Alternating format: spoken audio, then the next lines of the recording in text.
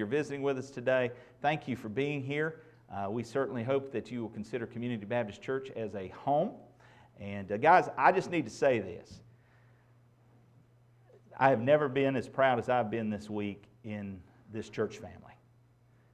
We ministered to this community in a special way. And it could not have been done without every single one of you.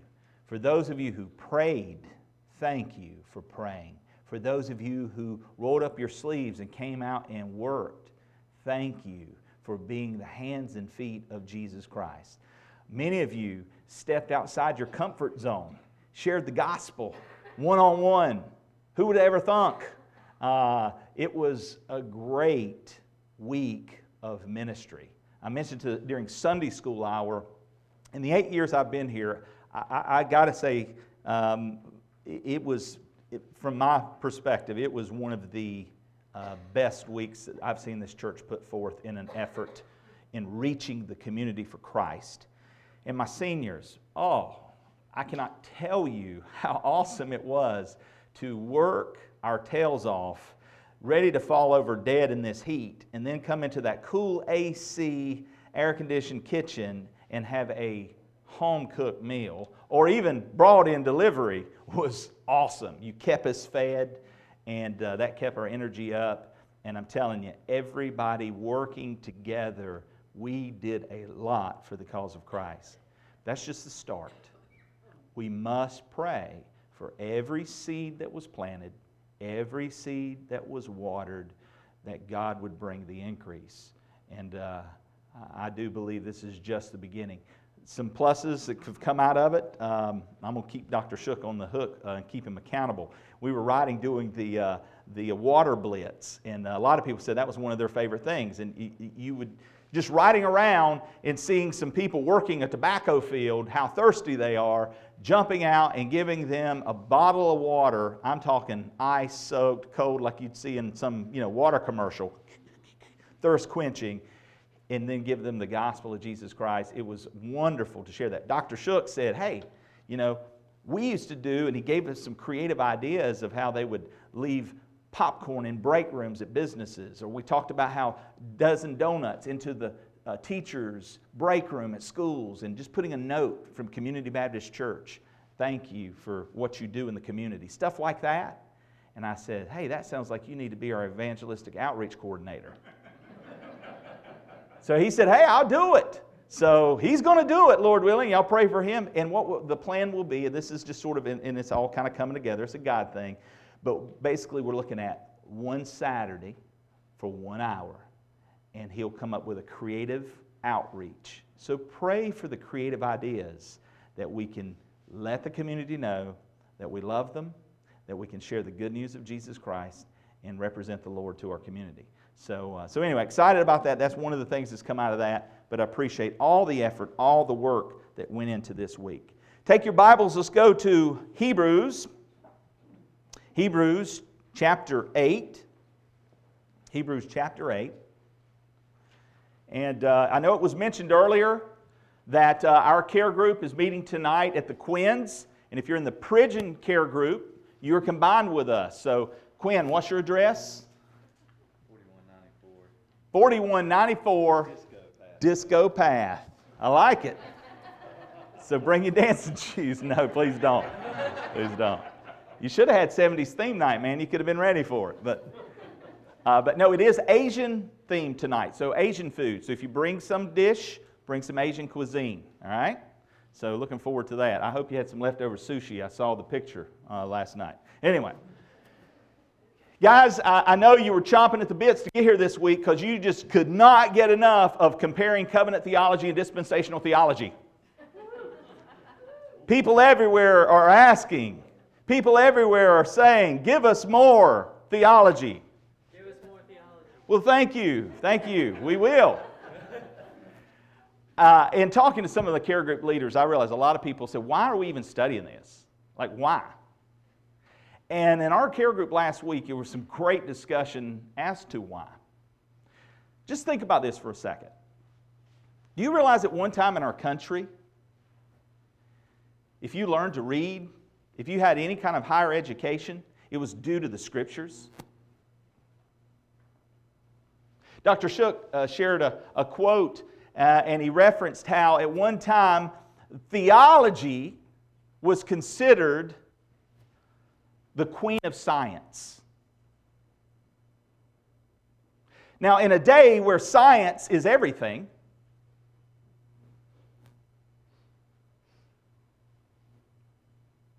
the sad thing is, in some circles, it even trumps theology, which is not the case. If you want good science, you got to start with the Scriptures. But it was the queen of science. But yet look at everything you pour your heart into. Think about everything you raise your child to get that higher education, get that good paying job, everything we pour into our kids, and yet the most important thing is neglected, the Holy Scriptures.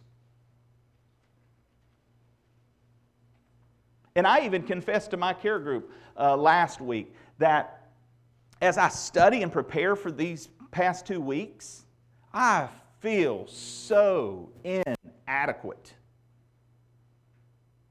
I was reading a sermon from the 1800s, and it was just some lay guy who delivered a sermon, and as I was reading through his sermon, just the deepness of this farmer preaching and teaching theology, how rich his understanding of the Scriptures were. And to know that children, when they got their education in those days when our country was being settled, it was from the Word of God. And yet we do not understand the Word of God today. That's why this is important. The Bible says that we are to study to show ourselves approved. A workman who can rightly divide the word of truth, so that we're not ashamed. One day we will stand before a holy God. And my science education, my math education, you name the field, is that really going to have eternal bearing? It may not. Depends on what we've done. Have we used the platform in which those educational things prepared us for ministry? Because we're all in ministry. No matter what field you go into, you are in a field of ministry because you represent Jesus Christ as a follower of Christ. But growing in the grace and knowledge of our Lord and Savior Jesus Christ, that's for all of us, not just preachers. And so if you feel like this is really over your head, then you know what? We don't need to lower the bar. We just need to jump higher. Not in our own strength, but by the grace of God. God wants you. He's already told you what He wants of you. And what He wants of you and me is to fear the Lord. That's the beginning of wisdom. That's the beginning of wisdom. How much more is there to be drawn out from that deep, rich well that we hold in our hands called the Scriptures? So if you feel inadequate in the subject, it's okay. Your pastor does too. But I'm tired of staying in the kiddie pool, guys. I want to get in the deep end. And so we're going to wade out into the deep end. Don't worry. If you need a life preserver, just, somebody will throw one out to you and help you, hopefully, okay? And that's what we do in our small groups. Hopefully in that setting we can discuss things. And that's where I want you to ask questions. If you don't know, you don't understand, it goes, ask in that setting. And if we don't have that answer in that setting, then we need to search that out. It helps us to grow in our relationship so that we can understand better. With that said, we're going to continue here in Hebrews. And I just want to read the second section and go from there. And Seth, would you mind grabbing me a little water bottle somewhere? You may have to search high and low. You may have to run over to the Deck's house. I don't know. But anyway, actually start with the gym first. And look, if you would, in Hebrews chapter 8, in verse 7. For if that first covenant had been faultless, then no place would have been sought for a second. Because finding fault with them, He says, Behold, the days are coming, says the Lord, when I will make a new covenant with the house of Israel and with the house of Judah. not according to the covenant that I made with their fathers in the day when I took them by the hand to lead them out of the land of Egypt, because they did not continue in my covenant. And I disregarded them, says the Lord. For this is the covenant that I will make with the house of Israel. After those days, says the Lord, I will put my laws in their mind and write them on their hearts. And I will be their God. They shall be my people. None of them shall teach his neighbor and none his brother, saying, Know the Lord, for all shall know me, from the least of them to the greatest of them. For I will be merciful to the unrighteous, and their sins and their lawless deeds I will remember no more. And what he says, a new covenant. He has made the first obsolete. Now what is becoming obsolete and growing old is ready to vanish away. You know, in the book of Hebrews, he's writing predominantly to the Hebrew audience. There are believers there. There are non-believers there who are wanting to go back into the Jewish tradition. The whole point up to this is the Hebrew writer is saying Jesus is better. He's better than the prophets. He's better than the angels. He's better than Moses. He's better than the priesthood. He's better than Aaron. And now he's doing the comparative of the old Mosaic law. And he quotes from Jeremiah 31.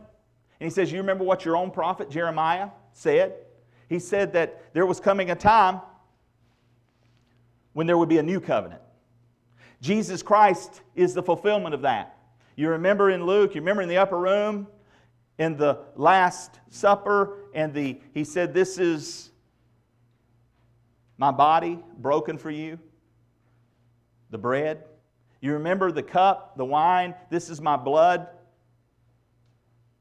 And he said that this was representing the cross, the crucifixion that was to come.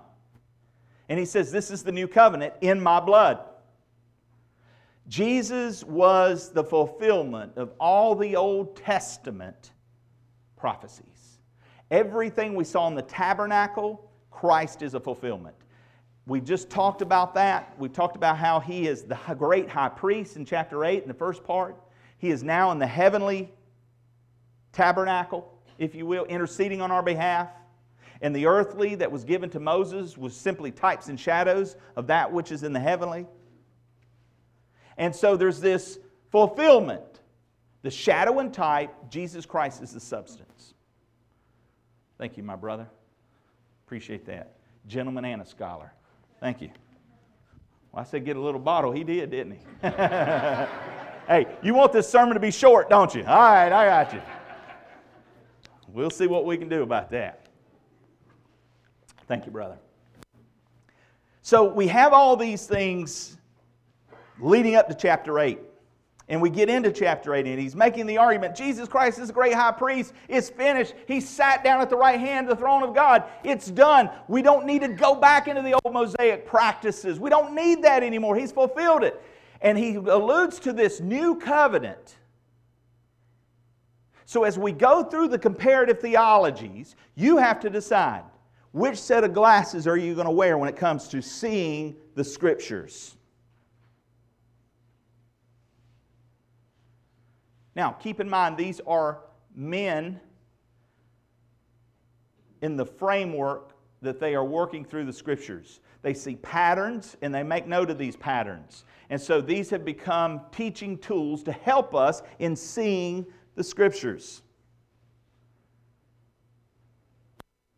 So, as we go through this, keep it in mind, we're weighing this because in chapter 8 of Hebrews, this is where the whole idea of four major views that we're going to talk about. We're going to hit on two major themes in covenant theology and dispensational theology, but there's four major views that you got to choose from when it comes to Hebrews 8. So that's why I want to educate you on which view are we going to hold to. Because it is imperative that you find your place in your understanding of how you see the Scriptures, because that's going to affect how you see the end time. Now keep in mind, all four may be wrong, and we'll find out when we get there.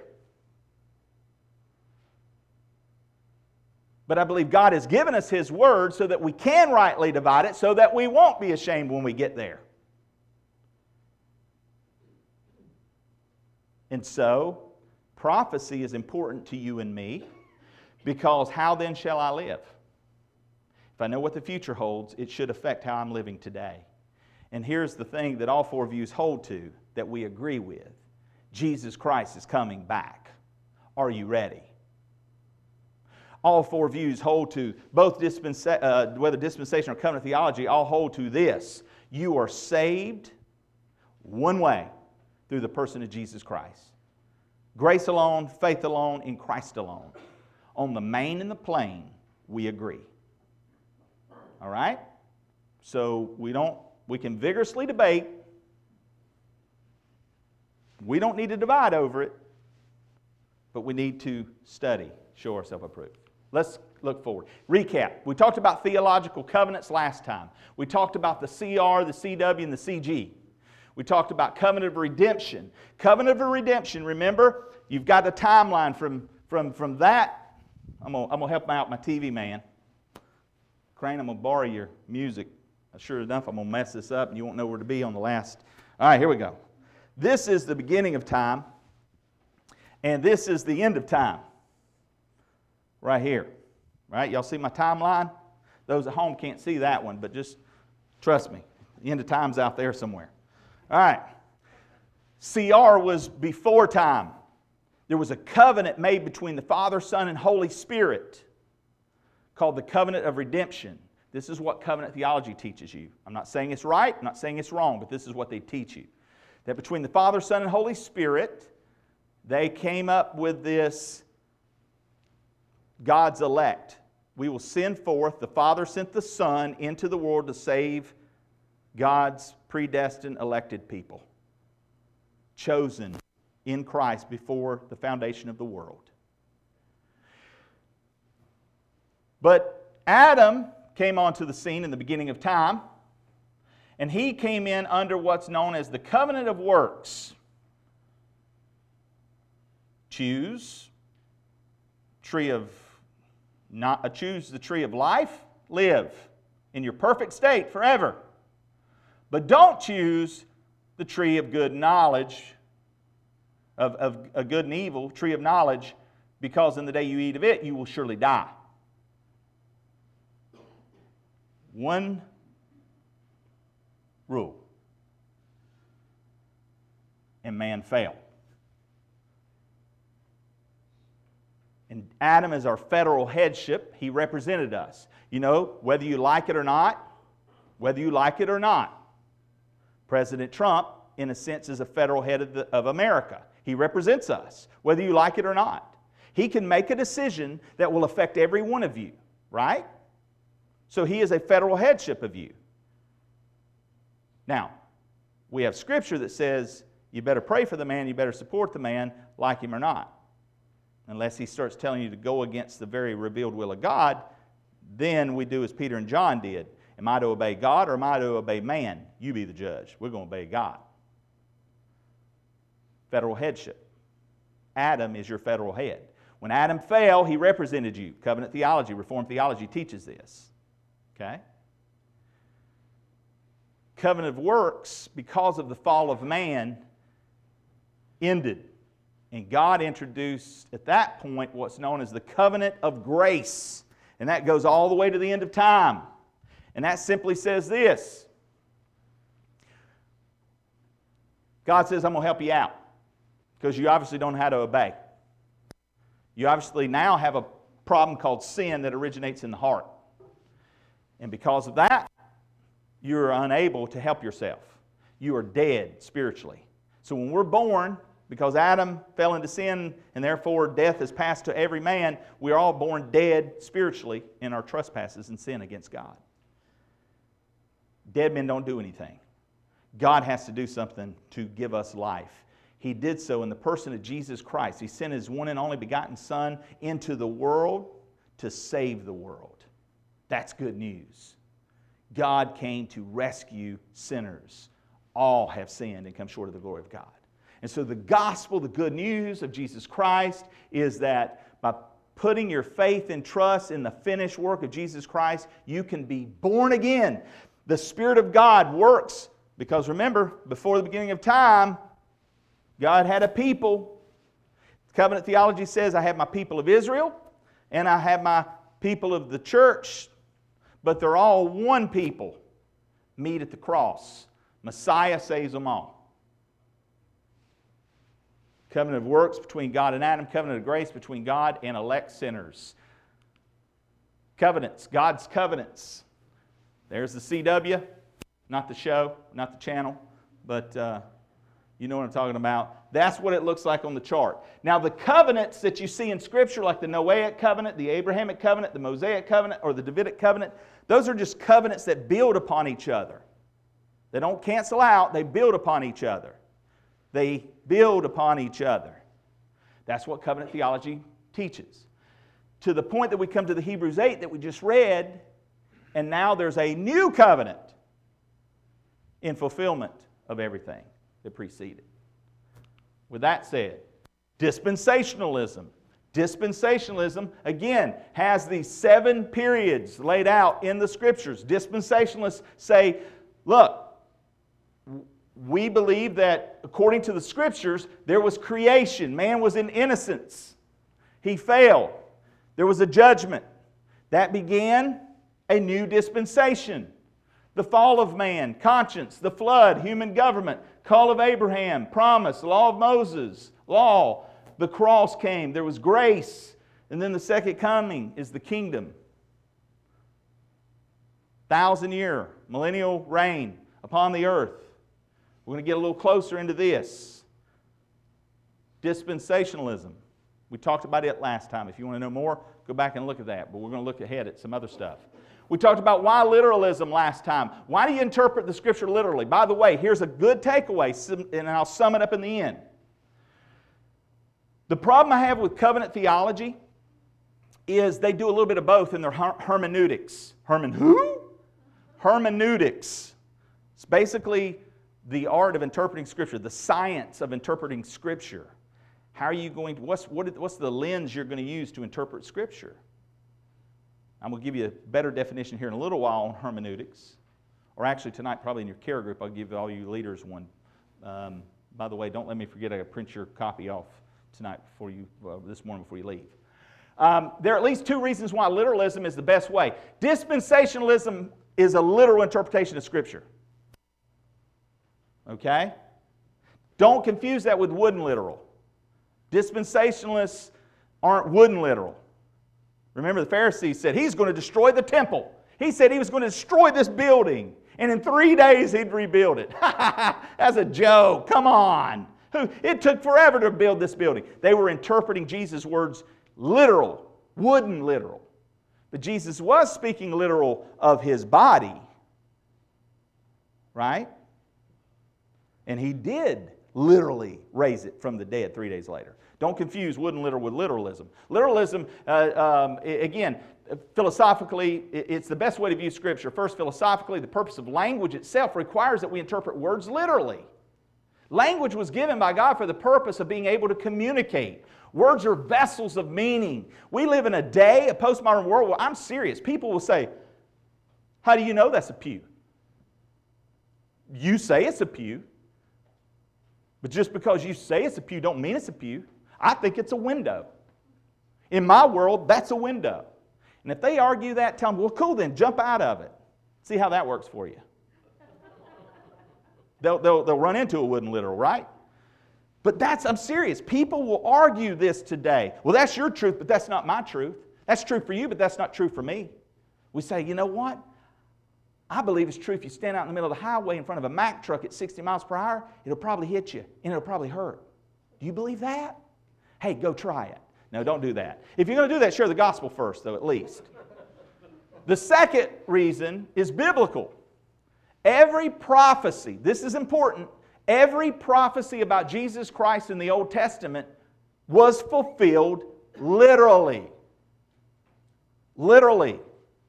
Jesus' birth, His ministry, His death, His resurrection, all occurred exactly as the Old Testament predicted.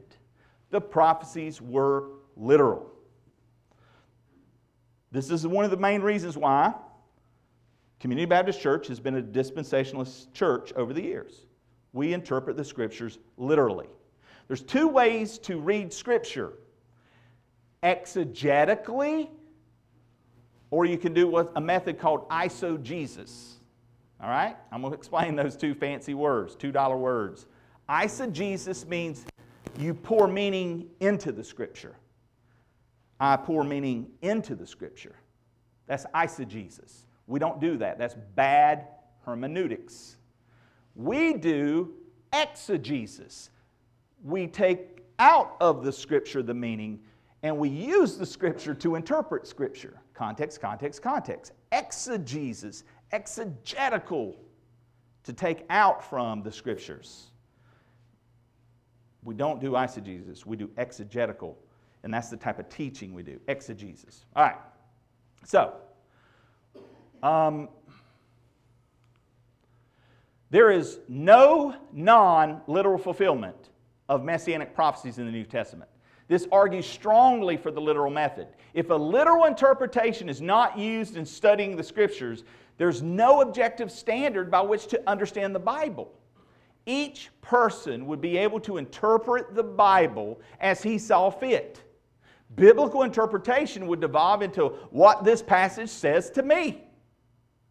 Well, I think this part where they're out in the desert, to me it means sometimes you get yourself in a hot situation and you got to look out for the dangers of the world because there's snakes out there, y'all, and they'll bite you. And so you better carry you a big stick. And if you got some gold to put on it, then you can hit them with it because gold it's a good material. That's not what that means. That's what it means to me. I'm sticking with that. No, I don't care if that's what it means. I don't want to know what it means to you. I want to know what the author meant. What was the meaning of the author's writing? You know? Can you imagine? I know we do this with art. You know, beauty is in the eye of the beholder. No, it's not. It's either beautiful or it's ugly. I don't care what you think, right? There is a true author of that painting. Maybe the author painted some oak trees in an orchard. And you say, oh yeah, you see all the people of Afghanistan here. They're hurting, they're suffering. And you're the artist. No, it's an oak tree in the orchard. Well, that's your truth, not my truth. I painted the picture. I know what it's a painting of. Well, aren't you pushy? But guys, this is the way we go to Scripture. And you'll hear people do this to Scripture all the time. And that's deadly dangerous. I don't care what I think it says. I want to know what the author intended and what was being said. Again, the reason why we should study Scripture and understand what the author meant. What this passage says to me is not the method. Sadly, this is already the case in much of what's so-called Bible study today. Be careful of that. Be careful of that. All right, I know you can't see this. I'm going to try and help you understand this. Jimmy Carr said, I don't know why you put your jacket on. You ain't going to keep it on. He's right. He knows me well. All right, here we go. So, by the way, I am painting with broad strokes today, guys. Understand this. Dean and I can tell. Look, you're getting a survey of seminary type stuff here, okay? I understand that. But it is an overview. And also please realize that I am presenting in some of these things straw man arguments that are easily torn down, but I'm just trying to give you a big picture. I mean, we don't have time to go into the full wrestling out of everything. So I'm giving you an overview, all right? So please understand that up front. If you hold to one of these and it's misrepresented, please come and talk to me, because my intent is to do the best in presenting these as clear as possible. But know that I am doing more of an overview, big picture. Dispensationalism recognizes the need for the illumination of the Holy Spirit and approaches Scripture seeking the consistent and literal and normal meaning of the text. In other words, the grammatical and the historical method is what dispensationalism uses, as opposed to spiritualizing or allegorizing. He who spiritualizes tells the most lies, something like that. I know what the saying used to be. Okay? If the text doesn't call for it to be spiritualized, then don't spiritualize it. But again, some methods, lenses of interpretation will spiritualize the text. That's dangerous because that's subjective. Who gave you the right to give the meaning if you're not the author? Well, I have the Holy Spirit, brother. Well, then why is it interpreted this way from you, but interpreted different from this other believer? Spiritualizing text is dangerous, so be careful with that. Dispensationalism is opposed to spiritualizing and allegorizing. Its strength is using a consistent hermeneutic. And even people on both sides of the fence, no matter if you're covenant theologian, Reformed theologian, dispensationalism, whatever camp you're coming from, most will give credit to dispensationalists that they are the most in the literal interpretation. When it comes to the camps, dispensationalists get that award as being the most literal in interpretation. Covetalism. I had a hard time. I had to ask my wife twice how to say that word. Covetalism. I didn't get it right then. Anyway, you see it.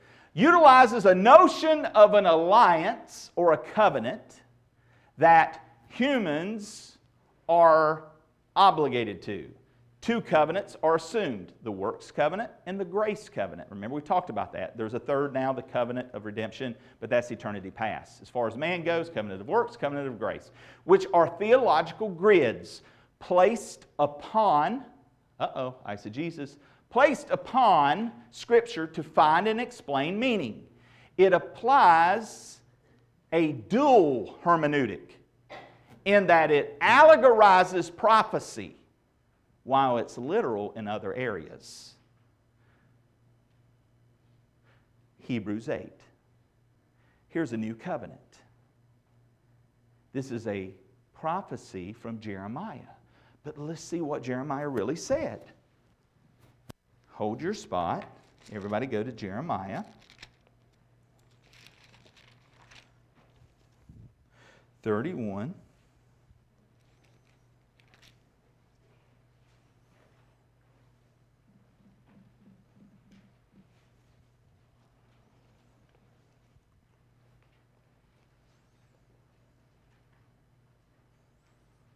Okay. Verse 31 of 31. Behold, the days are coming, says the Lord, when I will make a new covenant with who? The house of Israel and with the house of Judah. Does it say the house of the church? So now then I have to spiritualize that text in order for it to apply to the church. Is the church taking the place of Israel? Is the church spiritual Israel? See, these are the things you've got to wrestle through. But this is one of the potential dangers. I'm not saying it's wrong. I'm not saying it's right. But when we go down the road of covenant theology, prophecy in these situations becomes spiritualized and allegorized oftentimes in order for the New Testament to fit with the Old Testament. Just be aware of that. So, allegory. Characters and events are to be understood as representing other things and symbolically express a deeper meaning. Origen introduced this method. Augustine codified it, and Catholicism championed it. It's kin to covenant theology with regard to prophecy. Progressive dispensationalism may be a move in this direction via its complementary hermeneutic. And again, I won't know if I necessarily agree with that statement, but again, worth noting. Charismatic. A lot of times when you hear me reference the charismatic, I realize, again, I'm making broad strokes, guys. Sometimes it doesn't fit. I'm not talking about them if it doesn't fit.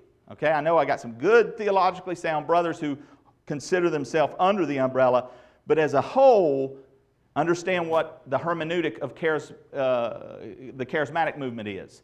The challenge here is a lack of any clear hermeneutic, since ongoing revelation often supersedes what is written. This experience-oriented movement in practice elevates assumed fresh revelation. The influence of word faith and dominion thinking is paramount instead of the historical text. So in other words, they'll read an Old Testament text that specifically was written to that culture, to those people, for that time, and they will pull from that some type of experience, a revelation, a new insight, never discovered before sometimes, right? Again, I realize I'm making broad strokes here. here's the point I want you to know. That one is more subjective than objective. It's more subjective than objective. All right, moving along. First thing, we're going to go back and forth here. This is like a little ping pong hour right here real quick. We're going to go back and forth between covenant theology and dispensationalism. I'm going to move fast because I know you don't want a third week of this. So, be patient. God's people. God's people in covenant theology. This is the view of covenant theology. I'm going to go yellow and red. If you see yellow, it's covenant theology. If you see red, it's dispensationalism. Number one, God's people in covenant theology. God has one people represented by the saints in the Old Testament and the saints of the New Testament era. One people, covenant theology says. No difference between the Old Testament saint and the New Testament saint. They're one people. You have redeemed here, you have redeemed there. God's people in dispensational theology. God has two peoples. Let me clarify. Israel in the Old Testament was the vehicle in which He worked with. It was a vehicle of functionality. And now the church is that new vehicle that He's functioning through. However, they are one people in that they came the same way through the cross. I'll talk about that under salvation here in a second. But as far as in dealing in a time, in an administration, He dealt with Israel. The new covenant, we'll get into that in a second, is applicable in one sense, soteriologically, that's a fancy word for salvation, with the New Testament church. But He's not done with Israel. Israel is an earthly people and the church is a heavenly people. Maybe that's simple for you, all right? God's plan. God's plan for His people in covenant theology, God has one people, the church, for whom He has one plan. See, they would say the church is Israel and the church is the New Testament. They lump them together in covenant theology. He has one plan, one purpose, for whom He has one plan in all ages since Adam, to call out His people into one body in both the Old and New Testament ages. God's plan for His people, dispensational theology. Dispensationalists hold that the church has not replaced Israel in God's program, and that the Old Testament promises to Israel have not been transferred to the church. Covenant theology says, yeah, the promises to Israel have passed on and are being fulfilled spiritually in the church. The dispensationalist says, no. The promises made to Israel will come to pass for Israel. It's on a timeout, Bo. Hold. That branch is broken off. We're going to graft in a wild branch, Romans 11. And now we're dealing in the church age, time period of the church age, time period of grace. But that's going to come to a close. Time of the Gentiles will end. And then He's going to turn His attention back on Israel in the Great Tribulation period. And they will be grafted back in. And there'll be a big kumbaya in the millennial kingdom. All right? So, dispensationalism teaches that the promises God made to Israel in the Old Testament for land, many descendants, and blessings will be ultimately fulfilled in the 1,000-year period spoken of in Revelation 20. Dispensationalists believe that that just as God is in this age focusing His attention on the church, He will again in the future focus His attention on Israel. And again, it's what we just talked about. You can see Daniel for more about that. Third thing, God's plan of salvation. How do both camps deal with salvation? God's plan of salvation in covenant theology. God has one plan of salvation. For all His people, since the time of Adam, the plan is one of grace, being an outworking of the eternal covenant of grace. Remember? Back here, covenant of redemption. They say that the plan is being worked out, the eternal covenant of grace comes in this time period, and you're either still in the first Adam, trying to work your way to heaven, and your works of righteousness are filthy rags. You're going to fall short. You're either in the old Adam or you're in the new Adam, which is the covenant of grace, and comes through faith in Jesus Christ. Again, notice the commonality. Grace alone, faith alone, Christ alone. We agree with that. We agree with that. God's plan of salvation and dispensational theology. God has only one plan of salvation. Woo! We all agree on that. Dispensationalists believe that salvation has always been by grace, through faith alone, in God in the Old Testament. Again, pointing to the Messiah. He's coming. Jesus is coming. And specifically in God the Son. You know, Hebrews 1 started in the earlier days. God spoke this way. He now speaks to us through His Son. So the point is this. We all get to glory through the cross. Jesus is the way, the truth, and the life, and no one comes to the Father except by Him. Whether you're a covenant theologian or whether you're a dispensationalist, we all go through the same door. Hallelujah. All right. Eternal destiny. Eternal destiny for God's people in covenant theology. God has put one place for His people. God has but one place for His people. Since He has but one people, one plan for His people, and one plan of salvation, His people will be in His presence for eternity. Eternal destiny for God's people in dispensational theology. There is a disagreement among dispensationalists regarding the future state of Israel and the church. So just know that. But many believe that the church will sit with Christ on His throne in the New Jerusalem. We looked at that scripture the other week, so I hold to that because Scripture says it. During the millennium, as He rules over the nations, while Israel will be the head of the nations of the earth. Fulfilling Jeremiah 31:31. House of Judah, house of Israel. Fulfills all the other Old Testaments when it speaks of the prophecies of how they will rule over the nations. Someone will sit on the throne of David. Guys, that's got to happen. I really believe that's got to happen because the Scripture says it's got to happen. And when we look at the saints coming, because Scripture talks about the church coming back with Christ after the rapture, we go to be with Him. Woo, Lamb's Feast. Yeah, we eat up, have a party. Come back because there's a lot of mess been going on the earth because God's turned His attention back to Israel. And so they're going to, 2 out of every 3 is going to die. As opposed to the 1 out of 3 that happened in World War II. 2 out of 3 is going to be you thought Hitler's situation was bad. It's coming. It's going to be worse for the Jewish people. God's going to deal with them in the Great Tribulation period, but then we're going to come back at the second coming, not the rapture, the second coming. And He's going to set up His kingdom on earth. Those are all battle for the great battle of Armageddon. He's going to step down on the foot of Mount of Olives, split the earth, speak, and they're going to all just fall back dead. Except for those who during that time period have put their faith and trust, recognizing Jesus was the Messiah that they crucified. And then Israel will be head of the nations. Because there will be many, 12,000 plus from every tongue, tribe, and nation that will come forth through the Great Tribulation, clothing themselves in white robes because they've heard the 144,000 gospel preachers preaching throughout the world, and they will be saved. Innumerable amount. You won't be able to number how many people get saved during the suffering of Jacob's trouble, of the Great Tribulation on earth. That's what dispensationalism teaches. The church. The birth of the church in covenant theology, the church existed prior to the New Testament era, including all the redeemed since Adam. Pentecost was not the beginning of the church, covenant theologians say. No, the church has always been. But rather than empowering, they said that the empowering of the New Testament manifestation of God's people, that's what took place at Pentecost. That's when the Holy Spirit came. So there was an empowering, But the birth of the church has always been. God's chosen remnant has always been. That's the way they would interpret that with their lenses. The birth of the church in dispensational theology, the church was born on the day of Pentecost and did not exist in history until that time. The church, the body of Christ, is not found in the Old Testament, and Old Testament saints are not part of the body of Christ.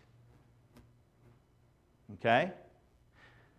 You were in the Old Testament, you were looking for the coming of the Messiah. You're looking for the coming of the Messiah. When you died, you went to paradise. You were in Abraham's bosom, right? There was a holding cell, if you will, dispensationalists may say. There was a place awaiting the Messiah. Jesus died on the cross. He ascended. Where'd He go? He went to lead the captives captive. Lead them out, those captives that were being held. That's why you see people raised from the dead, walk the streets. There, the earthquake, the sky turns black. All this happened at the cross. And then he later ascends to heaven. But the Old Testament saints were awaiting the Messiah. The church, the body of Christ, is not found in the Old Testament. Old Testament saints are not part of the body of Christ. Dispensational argument. Christ's first coming. Christ came to die for our sins and to establish a new Israel, the New Testament manifestation of the church. This continuation of God's plan placed the church under a new manifestation of the same covenant of grace. The kingdom that Jesus offered was the present spiritual and invisible kingdom. Some covenantalists, especially postmillennialists, also see a physical aspect in the kingdom. All right? I know I'm going through this fast, guys, but if you want me to send you this, I can. Christ came to establish the Messianic kingdom. Some dispensationalists believe that this was to be an earthly kingdom in fulfillment of the Old Testament promises to Israel. If the Jews had accepted Jesus' offer, this earthly kingdom would have been established immediately. Some dispensationalists argue that. I used to teach that. I don't believe that anymore. God doesn't have a plan B. This presents, to me, in my opinion, like a plan B. Oh, the Jews rejected it. Well, let's just pass the torch on to the Gentiles then.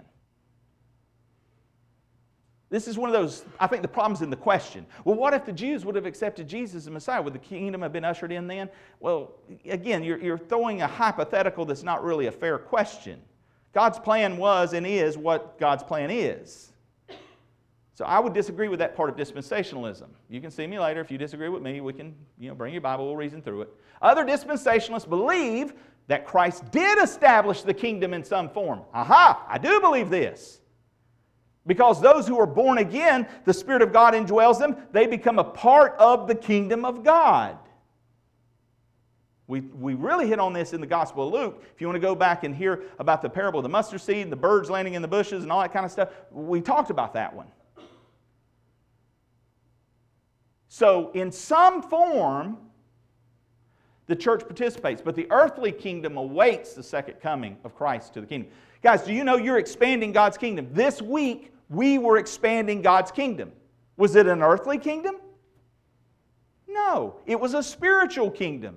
Every time a soul is saved, they become a part of God's kingdom. So there is, in that sense, a form of the kingdom being grown. But an earthly kingdom will one day be on the earth. And we will sit on His throne with Him at His second coming and rule and reign with Him. And the Israel nation will lead the nations in an earthly sense.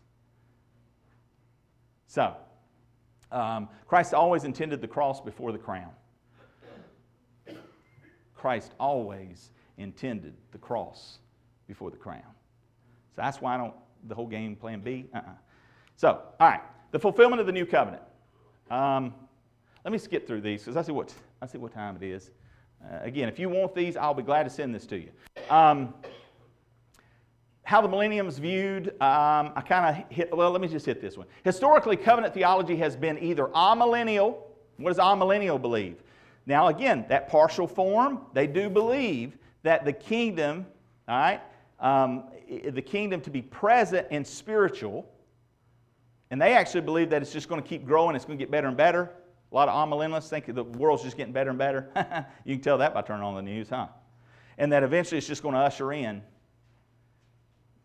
God's second coming.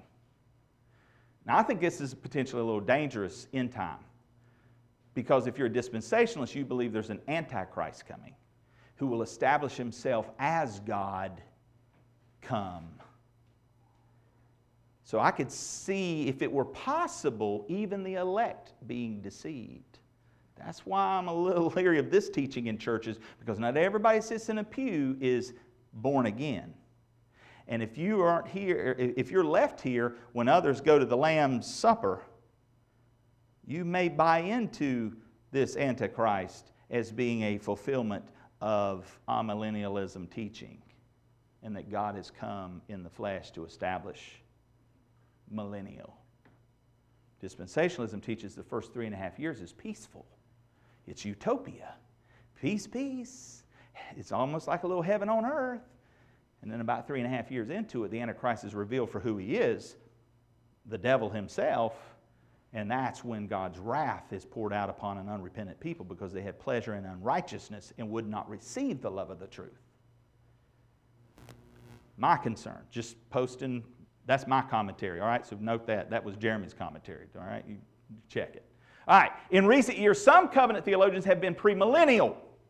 So see, there is a shift in covenant theology. Again, I'm making broad strokes. So if you're sitting here and you're a covenant theologian, you say, well, I don't believe that. I'm a premillennialist. There are some believing that there will be a future manifestation of God's kingdom on earth. That's called historic premillennialism. However, God's dealings with Israel will be in connection with the church, they would say. Postmillennialists believe that the church is bringing the kingdom now, with Israel ultimately to be made a part of the church. Again, I know this is drink from the fire hose. Here we go. How does dispensationalism? All dispensationalists are premillennialists. What does that mean, premillennialists? They believe that, again, the coming of Christ, second coming of Christ, is prior to the millennium. Now, that doesn't mean pre-tribulationalist premillennialism. I'll tell you what that is in a second. But premillennialism says prior to the millennial kingdom, Christ will come physically upon the earth and establish His kingdom. All dispensationalists are premillennialists, though not necessarily pre-tribulationalists. Again, that means there's a rapture of the church. Not all dispensationalists believe their church is taken away and then there's 7 years of trouble on earth. But they all do believe Jesus is coming back prior to the 1,000 years. Hopefully y'all understood that. Premillennialists of this type believe that God will again turn to the nation of Israel apart from His work with the church, and that there will be a 1,000-year period of Christ's reign on David's throne in accordance with and in fulfillment of the prophecies of the Old Testament. So, second coming, covenant theologians, Christ's coming will be to bring final judgment and the eternal state. That's all that's going to happen next on their timetable. Christ's coming, judgment, and eternal state. Those who are premillennial assert that a millennial period will precede the judgment and eternal state. Postmillennialists believe that the kingdom is being established by the work of God's people on earth until the time when Christ will bring it to completion at His coming. So postmillennialists believe that He'll come at the end of that millennium, not at the beginning of that millennium. Second coming is viewed in dispensational theology. Most dispensationalists believe that the rapture will occur first, then a tribulation period followed by the second coming of Christ with the saints and a 1,000-year reign of Christ, after which there will be a judgment and eternal state. So what? I know you've all fell asleep and you're saying, so what? So what? Dispensationalism keeps Israel and the church distinct. That's important.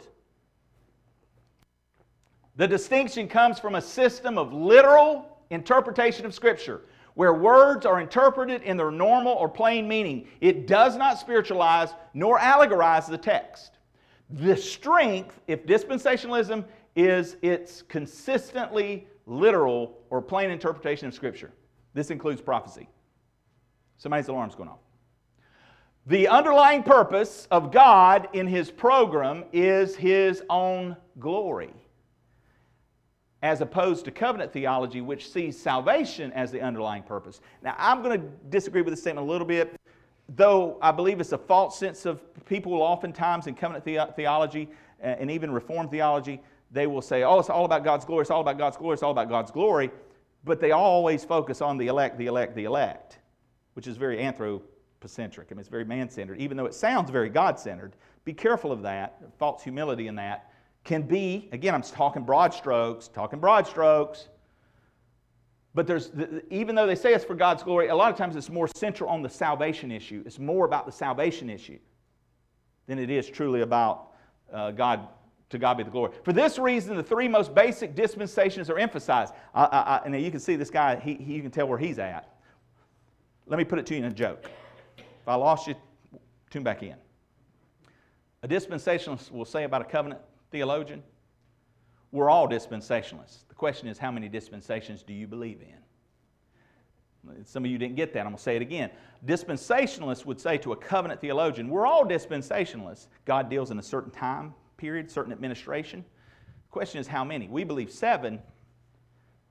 You believe covenant of redemption, covenant of works, covenant of grace. Oh, so you believe in 3 dispensations. Anyway, it's a Bible nerd joke. All right.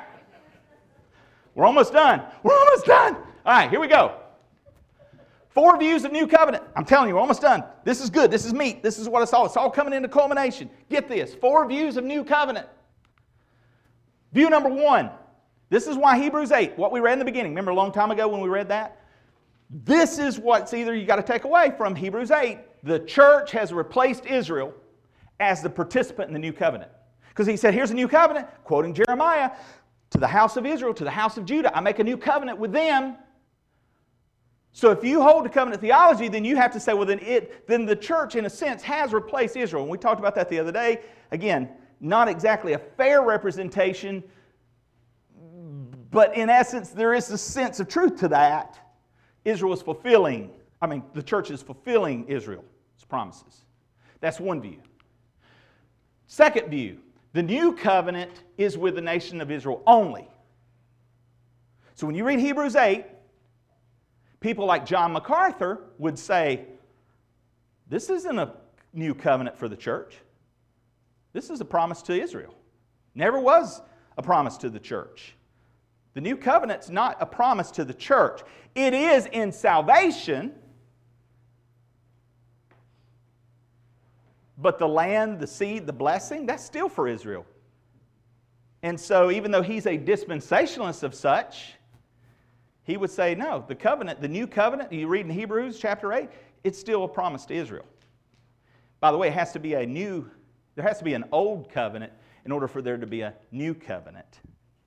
There has to be an old covenant before there can be a new covenant. And if the old covenant was with Israel, then the new covenant must also be for Israel. Oh, see, there's a little stumper for you. Anyway, that's what they would argue. Third view, there are two new covenants. Charles Ryrie, some of these guys, Pentecost, they'll say this. There are two new covenants, one with Israel and one with the New Testament church. Okay? That's what they would say. They'll say, well, there's basically two applications of this covenant, if you will. One's for Israel, one's with the New Testament church. You're going to run into problems when we get into Hebrews 12, though, when you go this route. The fourth one, final view in which you can interpret chapter 8, there is one new covenant to be fulfilled as eschatologically.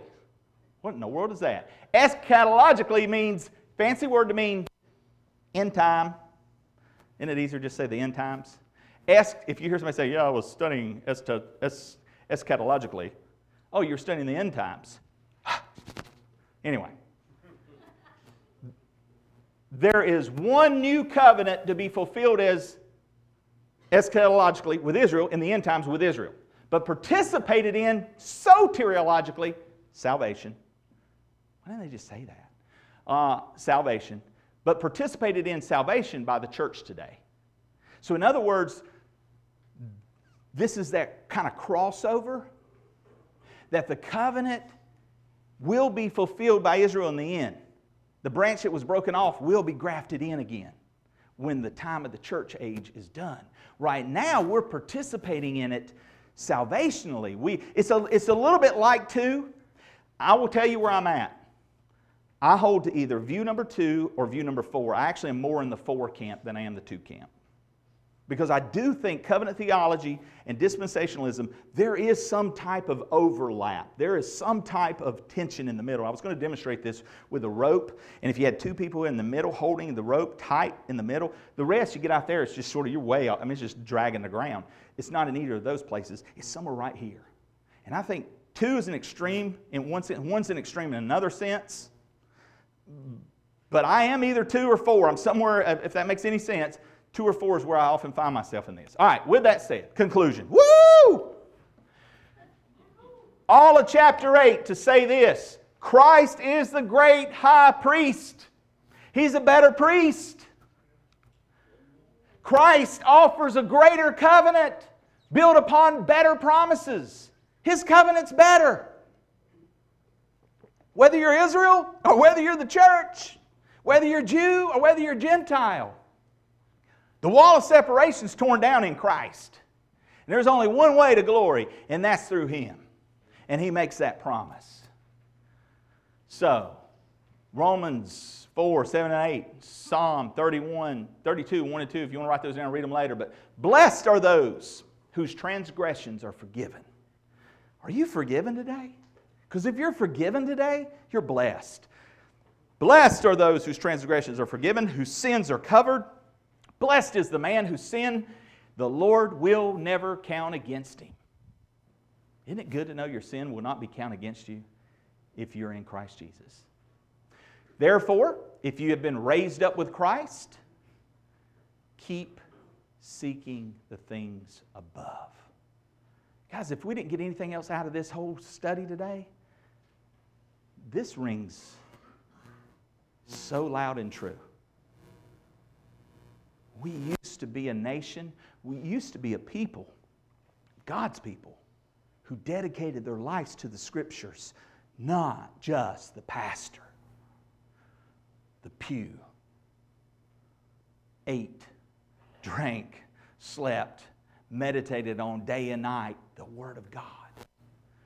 Keep seeking the things above where Christ is, seated at the right hand of God. Set your mind on the things above, not on the things of the earth, for you've died. Your life is hidden with Christ in God. When Christ, who is our life, is revealed, then you also will be revealed with Him in glory. If you want some more information on that, I've got some links you can look up later. That's all I got for you today. Hey, thank y'all. We made it through this. We're going to get back into the letter of Hebrews next week. Go ahead and start looking at chapter 9. We got some fun and exciting stuff coming up in the book of Hebrews. But thank you for letting us lay this, because I'm telling you guys, even if it went like this, the whole thing, I'm telling you, we got to set the bar higher, not lower. Too many churches today are falling into what dispensationalism teaches. There's a great apostasy going to happen in the church where people will set up teachers to tickle their ears. I know none of your ears were tickled. They were too busy going like this. I'm just kidding. Just kidding. I love you. Let's pray. Father, thank you. Thank you for the Word of God, which is rich and just inexhaustible. I mean, it doesn't matter how deep we go into the well, there is more water to come out. Thank you, Lord, for allowing the Holy Spirit to be our teacher in this time together. And I pray, Lord, in our small groups tonight as we discuss these issues, that you will give liberty, that you will give even, Lord, vigorous debate without division if need be. But Lord, let the truth shine through. Let your truth rise to the surface. Let iron sharpen iron. And that the end result would be that we draw closer to you, not that we would become puffed up in knowledge. Lord, please don't let that be the case. Let us become better equipped so that when we're asked, we can give an answer with gentleness and meekness for the hope that is within us. Help us to be able to gently, with respect, correct those who stand in opposition. So, Father, have your way in our study time as we continue, as you give us time to go through the book of Hebrews. May we lift the name of Christ in all that's done here. And thank you for this church family, Lord, and their desire in their heart to want to know more about you, that they might grow in their relationship with you. In Jesus' name, amen.